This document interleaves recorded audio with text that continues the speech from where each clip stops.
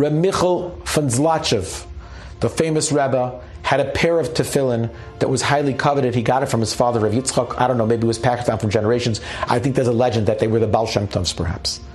And he cherished these tefillin.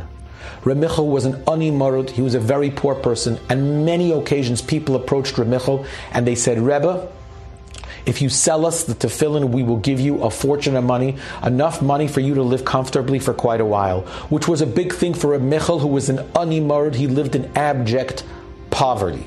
1 year, for whatever the reason was, maybe there was an embargo, maybe there was war, there was no lulav and esrog in the town of Zlotchev. And Reb Michal was frantic. A day or two before Sukkot, a fellow shows up in town with one esrog and one set of lulav madasim and esrogim. It was a beautiful one, and he wanted a fortune, and no one in the town had the money to give it to him, or no one in the town wanted to give the money for that. So Reb Michal went around and he made it known that he's selling the tefillin. And he figured like this: I put on the tefillin many times, and I could put on a different pair of tefillin, but not to have a lulav and esrog, that's a mitzvah iveris, that's a passing mitzvah. If I don't do it, I'll never have this sukkos again. So you let the word out onto the street that he's selling the holy tefillin of his father Yitzchak gave him, who perhaps were passed down from the Baal Shem Tov. And sure enough, someone came along and bought it from him. I think it was for 50, whatever the currency was in those days. And Reb Michal was ecstatic. He goes to the merchant, the fellow that brought the lulav and esrog, and he buys from him. He goes, Gevaldig will be able to be kind this mitzvah, and the whole town will be able to be kind the mitzvah. And he comes home floating on cloud nine, and he's so besimcha, and he's so happy. And he's holding a lulav and esrog and everything. His wife says to him, Michal, how'd you get that? And he says, you're not going to believe this. It's the only lulav and esrog, and I'm the old proud owner. She goes, really? And where'd you have the money to do that? He goes, I paid for the whole thing, COD. She goes, and how did you get the C for the OD? He says, I sold my father's tefillin, those holy tefillin. You what? She says to him, you sold those tefillin? You know how many offers you've got that could have helped our family have parnasa for months and maybe years? And you sold it for a lulav and an esrog?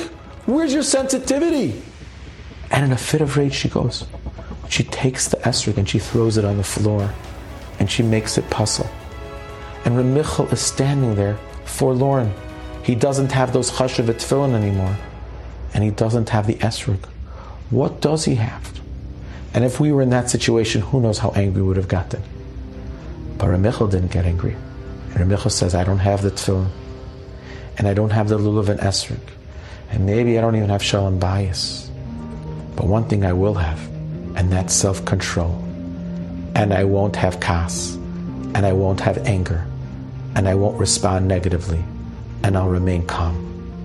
And who knows, perhaps in Rebbe Shalom's playbook, that was so much more precious than everyone in the whole town of Zlotchev shaking lulav and esrog. And that night, Reb Yitzchak, his father, came to him in a dream, and he says, when you sold those tefillin, which were so precious to you, to buy the lulav and esrog, it made a rash in Shemayim. There was a tremendous tumult in heaven. Look at this person's dedication to the mitzvah of lulav and esrog. But understand something, when you didn't get angry, that was worth so much more to the Rebbeinu Shalom than any lulav, than any esrog, than any precious pair of tefillin. These are high and very lofty levels, and I don't know that we could even relate to them. But one thing I do know, each one of us can work a little bit on the midah of kas. By doing so, it avodas Hashem. By doing so, it perfects our neshama. By doing so, it helps our shalom bayis. By doing so, it helps our chinuch banim. By doing so, it helps our bein adam lechaver. And by doing so, it's avodas Hashem perhaps on the highest level. The Rebbe Shalom should give us siyata d'shmaya, that we should somehow be able to find it within ourselves, to start working on the midah of kas. And be'ezer Hashem, with Hashem's help, our lives will take such a positive upgrade, and our avodas Hashem too will become off the charts.